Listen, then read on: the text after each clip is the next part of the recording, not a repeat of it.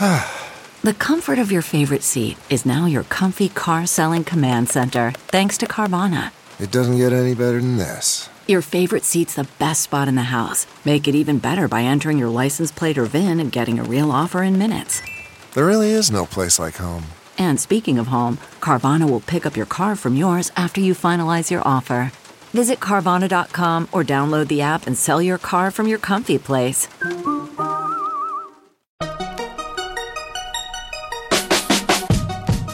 Welcome to another weekend bonus episode of the Tech Meme Ride Home. I'm Brian McCullough. As I mentioned in the Weekend Long Reads segment on Friday, Gary Marcus and Ernest Davis had an op-ed in the Times that has changed the way I think about the state of AI right now. They're both also the authors of a great new book, Rebooting AI, Building Artificial Intelligence We Can Trust. There's a reason, they argue, that people remain fearful of AI. It hasn't earned our trust yet. In all sorts of ways that we get into in this episode, AI needs to change. So a lot of this episode is discussing the interesting ways that AI does need to evolve in order to take the state of the art to the next level. So as we talked about off air, I recommended your op-ed that was in the Times this past week on the Weekend Long Read Suggestions. Basically, you start out by saying that AI has a trust problem, that we're relying on it more and more, but generally the public doesn't have a lot of confidence in it yet. And I thought that was an interesting way to frame a discussion about AI skepticism. So first of all... What I actually said, just to be clear... is I don't think that, or we, Ernie Davis and I, what we actually said, we didn't say that the public doesn't trust it yet. We said that the AI doesn't warrant our confidence. Hasn't earned it yet. Earned it.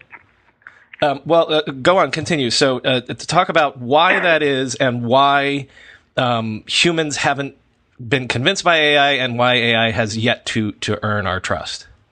So I think humans sometimes are convinced by AI too soon. So a good case in point that cost somebody's life is somebody trusted a Tesla to drive them.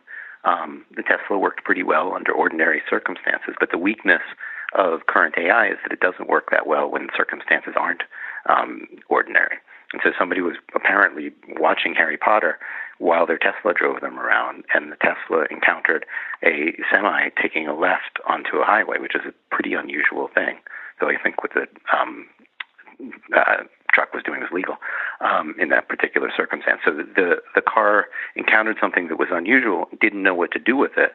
The person trusted the vehicle because they had used it probably for, 20 or 50 hours, and it had been fine. And we were kind of built to assume that if we see something that looks intelligent, that it really is intelligent. But current AI systems aren't that intelligent. They're not that good at dealing with unusual circumstances. And there have now actually been 2 people have died in Teslas that have run into tractor trailers. So we sometimes give AI trust prematurely. A lot of people kind of treat AI as if it's magic. And if you actually work in the field, you realize that it's not magic at all.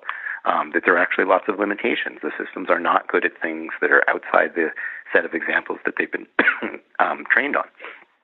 They're not. Go ahead. I was going to say, so, and let me just stipulate that I'm a complete layman when it comes to this stuff, but my sense of it and my skepticism around it is like, okay, AI we've proven that you give us give an AI 100,000 photos, it can maybe pick out a face out of that 100,000 photos in a few seconds. Although there's sometimes it's not good at doing that as well. But that's another conversation. But my point being that we've always understood that computers can do rote stuff quickly, faster than we can, finding the square root of a large number. But what's missing is that, and you're talking about the self-driving cars as the example, AI hasn't just demonstrated any judgment yet, right? It's almost a funny question to ask. I think that's right. AI doesn't really have judgment. It can do decision-making of certain sorts. So, a machine can decide all day long, is there more money in this account or less money? Do you have a do you have a credit or debit? So there's certain kind of simple decisions that some people might call judgments that machines can make, but they don't really have an understanding of the world, so they can't do the kind of judgment that we would expect a judge to do, where you would balance offsetting considerations that are kind of complex. There's no machine that can do that. Or even, okay, using again the Tesla example, we're training these autonomous driving AIs to, it's just pattern matching. Is that a baby carriage? Is that semi-switching lanes? So if it accumulates enough knowledge and enough examples, it should be fine 99% of the time. But if it encounters something it's never encountered before, at least as of this point, it can't intuit a solution to the problem on its own. That's right. In that sense, there's really not a lot of judgment. So the systems are basically working on examples that they have labels for. So they have seen something that looks like this scene before, and what worked before was to go left, or was to go right, or to slow down, or whatever. But if you have a scene that isn't like the system has seen before, it doesn't really understand the basics of like what people are trying to accomplish when they're driving, or that semis might have different goals, or they just don't really have any depth of understanding. The way we put it in the book is that what we have right now is a technique called deep learning. And deep is really a misnomer. It's just a technical term in terms of the architecture of the underlying algorithm.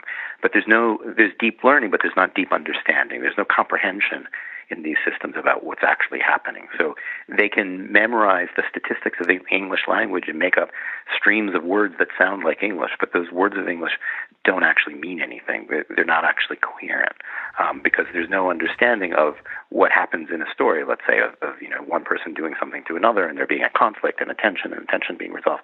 They don't have that level of comprehension that we would expect of like high school students. Right, and that's another interesting point that you made. I don't remember if it was in this piece or the Wired one, that computers can't actually read in the sense that we understand reading. Like, again, we think they can because, Google indexes the entire internet and can scan all the words and suss out relational context, but it's not actually reading these pages that it's putting into its index. It's not understanding what is written. And like you said, even, a 4-year-old or 5-year-old can read far better and comprehend far better than any computer can right now. Exactly. So sometimes I like to distinguish between text processing, which is like matching keywords. That's what Google does. So you can find all the pages that have these words. You don't have to understand those pages. You just have to do some matching, some kind of basic pattern recognition. But to do what, let's say, my 5-year-old does when she reads a story, is to reconstruct in your mind what is happening and to be able to ask questions like, I wonder what would happen if the character did this. And current systems can't do that. So the point of the Wired piece, and we have a longer version of it in the book Rebooting AI, is to go through a single example, which is reading a children's story by Laura Ingalls Wilder of Little House on the Prairie fame. We just go through a few paragraphs of it. We show all the inferences that people have to make in order to understand what's going on, because most interesting writing doesn't spell out everything. It assumes you can figure things out. So if somebody reaches their back pocket for their wallet, that that's because the person realizes if the wallet's there, it will feel different than if the wallet is not. There's all this background knowledge we have as human beings, and we use it to parse the things that we're reading. And the machines don't have it. They don't really have a lot of knowledge about how the world works. And so the kind of comprehension that they get is really, really thin. And it's maybe a mistake even to call it comprehension at all. So they can do some statistical matching, but they can't reconstruct in their mind what you might call a cognitive model of what's going on. And that greatly restricts their ability to do anything like reading. And people are like, oh, AI is, magic. It's here. It's going to take all our jobs. They can't even read. We wrote this book because we think ultimately AI can succeed and will be able to do things like read the medical literature, which nobody can keep up with anymore, and invent new treatments and things like that. But to do that, we need to change how we're doing AI. Right, and let me mention the book specifically, since we haven't so far. It's Rebooting AI, Building Artificial Intelligence We Can Trust. I get the sense, maybe I'm being too harsh or putting words in your mouth, but I get the sense that maybe you feel like current technology has gone down a bit of a cul-de-sac, because again, you said it just there that you want new approaches that are inspired by human cognition and psychology, as opposed to these sort of pattern matching, as we're describing. Do you feel that way, that like maybe cul-de-sac is too harsh, so maybe it's just we've pushed what we can do as far as it can go? It's too harsh, although I would use a different metaphor, which is I would say that some folks like Jeff Hinton and Yoshua Bengio and Jan LeCun have invented a better hammer than anybody's ever had before. It's a really great hammer. But it's tempting when you have a hammer to think that everything is a nail. And there are problems that are very well suited to this new technology of deep learning. So recognizing pictures. So, I put in a picture of the Eiffel Tower, the system automatically identifies that it's the Eiffel Tower because other people have uploaded similar pictures. Deep learning is fantastic for that. But there are other kinds of things that people do that are not about classifying that this picture looks like something in this category or this syllable sounds like another syllable they've heard. Like language. So every sentence is different. You can't put things in categories of sentences that mean the same thing because every sentence is different and it's different in context and so forth.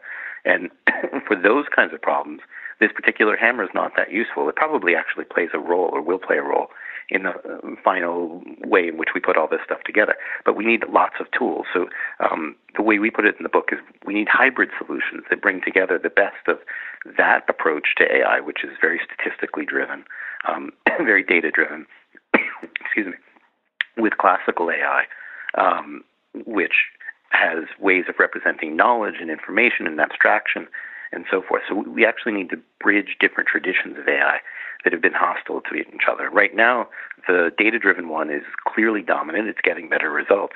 But the answers don't all lie there. Just because you have a better hammer doesn't mean you don't still need a screwdriver and a blueprint and a plane and a drill and so forth. And we need to invent these other tools too.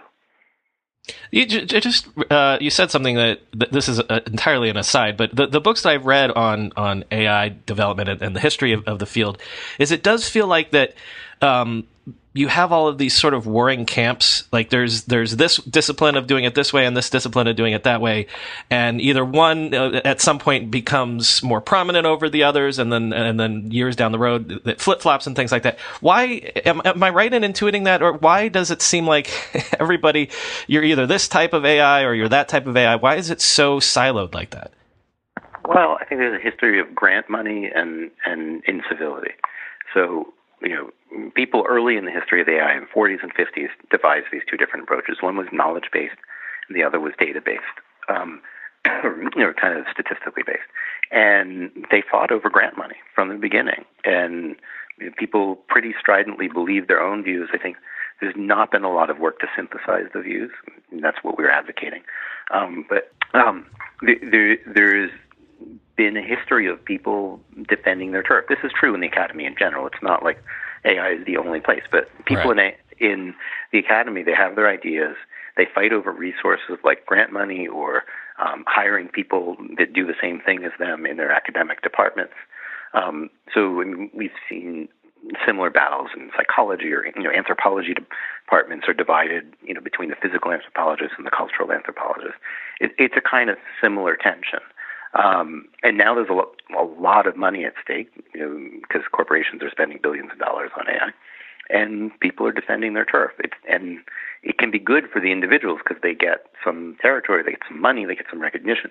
It's not really good for the field.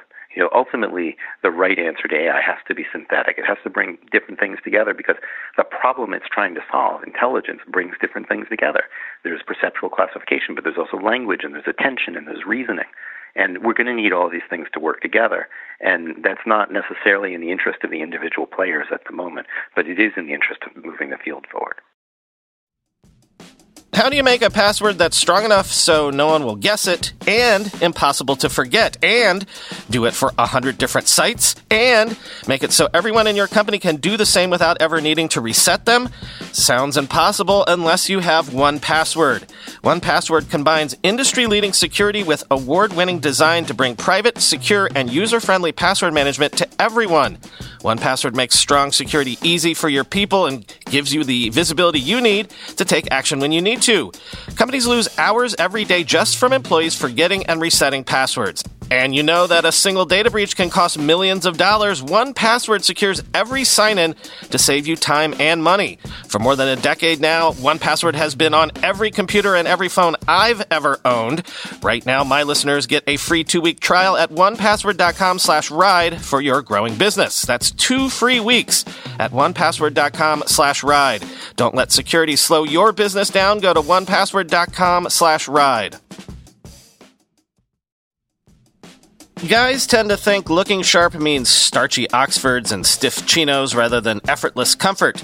But it's possible to have it both ways. Mack Weldon makes timeless apparel with modern performance fabrics for guys who want to look and feel sharp without sacrificing comfort.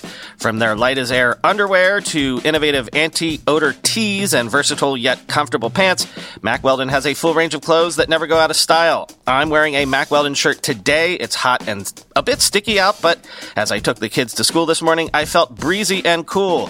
Mack Weldon is not flashy, just classic, always in style and made from the world's most comfortable performance materials.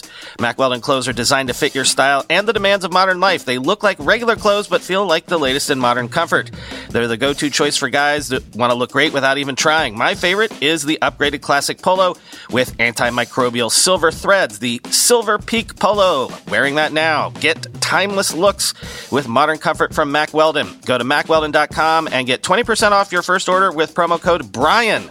That's MackWeldon.com, promo code BRIAN. So the solutions that you guys write about are essentially that synthesizing a hybrid approach that pulls from all the different disciplines, but also you talk about like building in some sort of basic background assumptions into these machines. Like you speak about that AI needs to understand time, space, and causality. Like what are you describing there when you say we need to move beyond like these basic frameworks of numbers and things like that to these other basic background understandings? Well, we give a simple illustration of this, which is if you ask whether George Washington owned a computer, a search engine can't figure that out. Unless there happens to be a web page that it's actually given the answer. It's something you need to infer. So it's not hard to infer. You can figure out, well, George Washington, must have been alive in the 1700s, and you could look it up and figure out exactly when he died. And if you're human, you also know when computers came out, and you realize that's more like in the 1900s. And so, there's just no way that the two could coincide. There's no way that George Washington could have owned a computer. But an AI system doesn't know what it means to own a computer. It doesn't know what it means to be alive, and so it can't do the temporal reasoning in order to analyze this. It doesn't really understand space, doesn't really understand causality. So, like, computers have to be manufactured. People had to discover how to make them. An average human being knows a lot about a lot of different things, and they can use that in the course of reading or trying to understand how to solve a problem. And the current systems don't really have a way of incorporating that knowledge.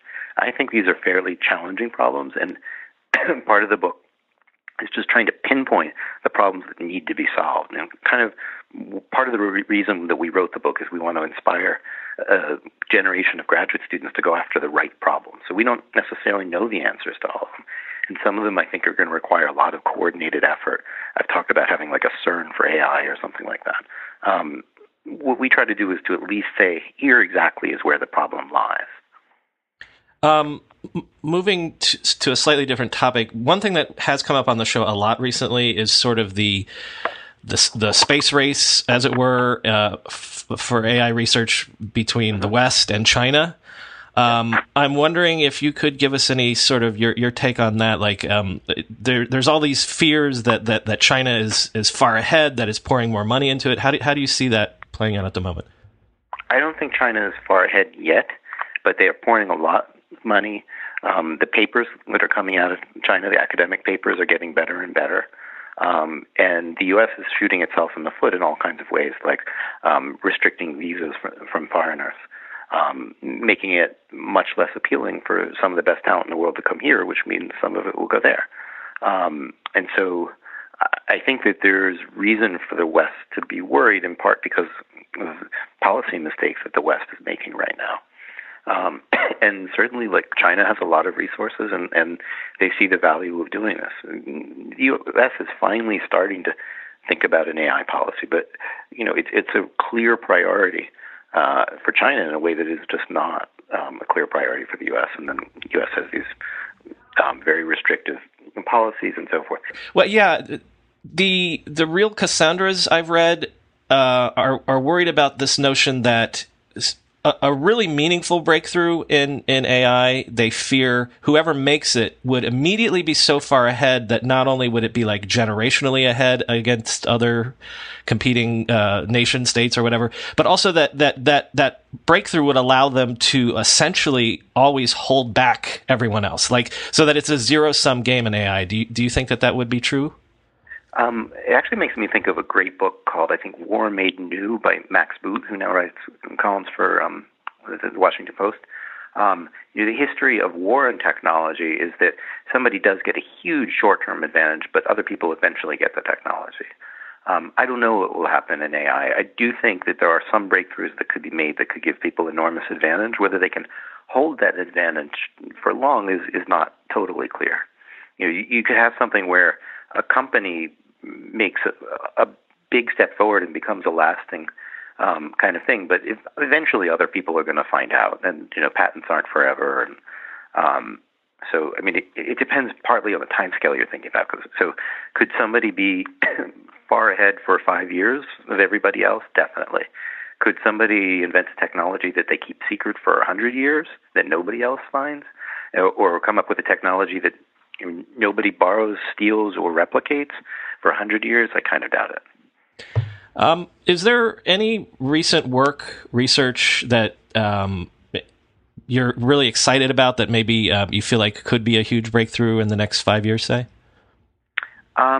There are some technical things that I think are good. So some trends that I think are good. One is that people are finally starting to take hybrid models seriously. So Josh Tenenbaum at MIT, for example, is doing some nice work there.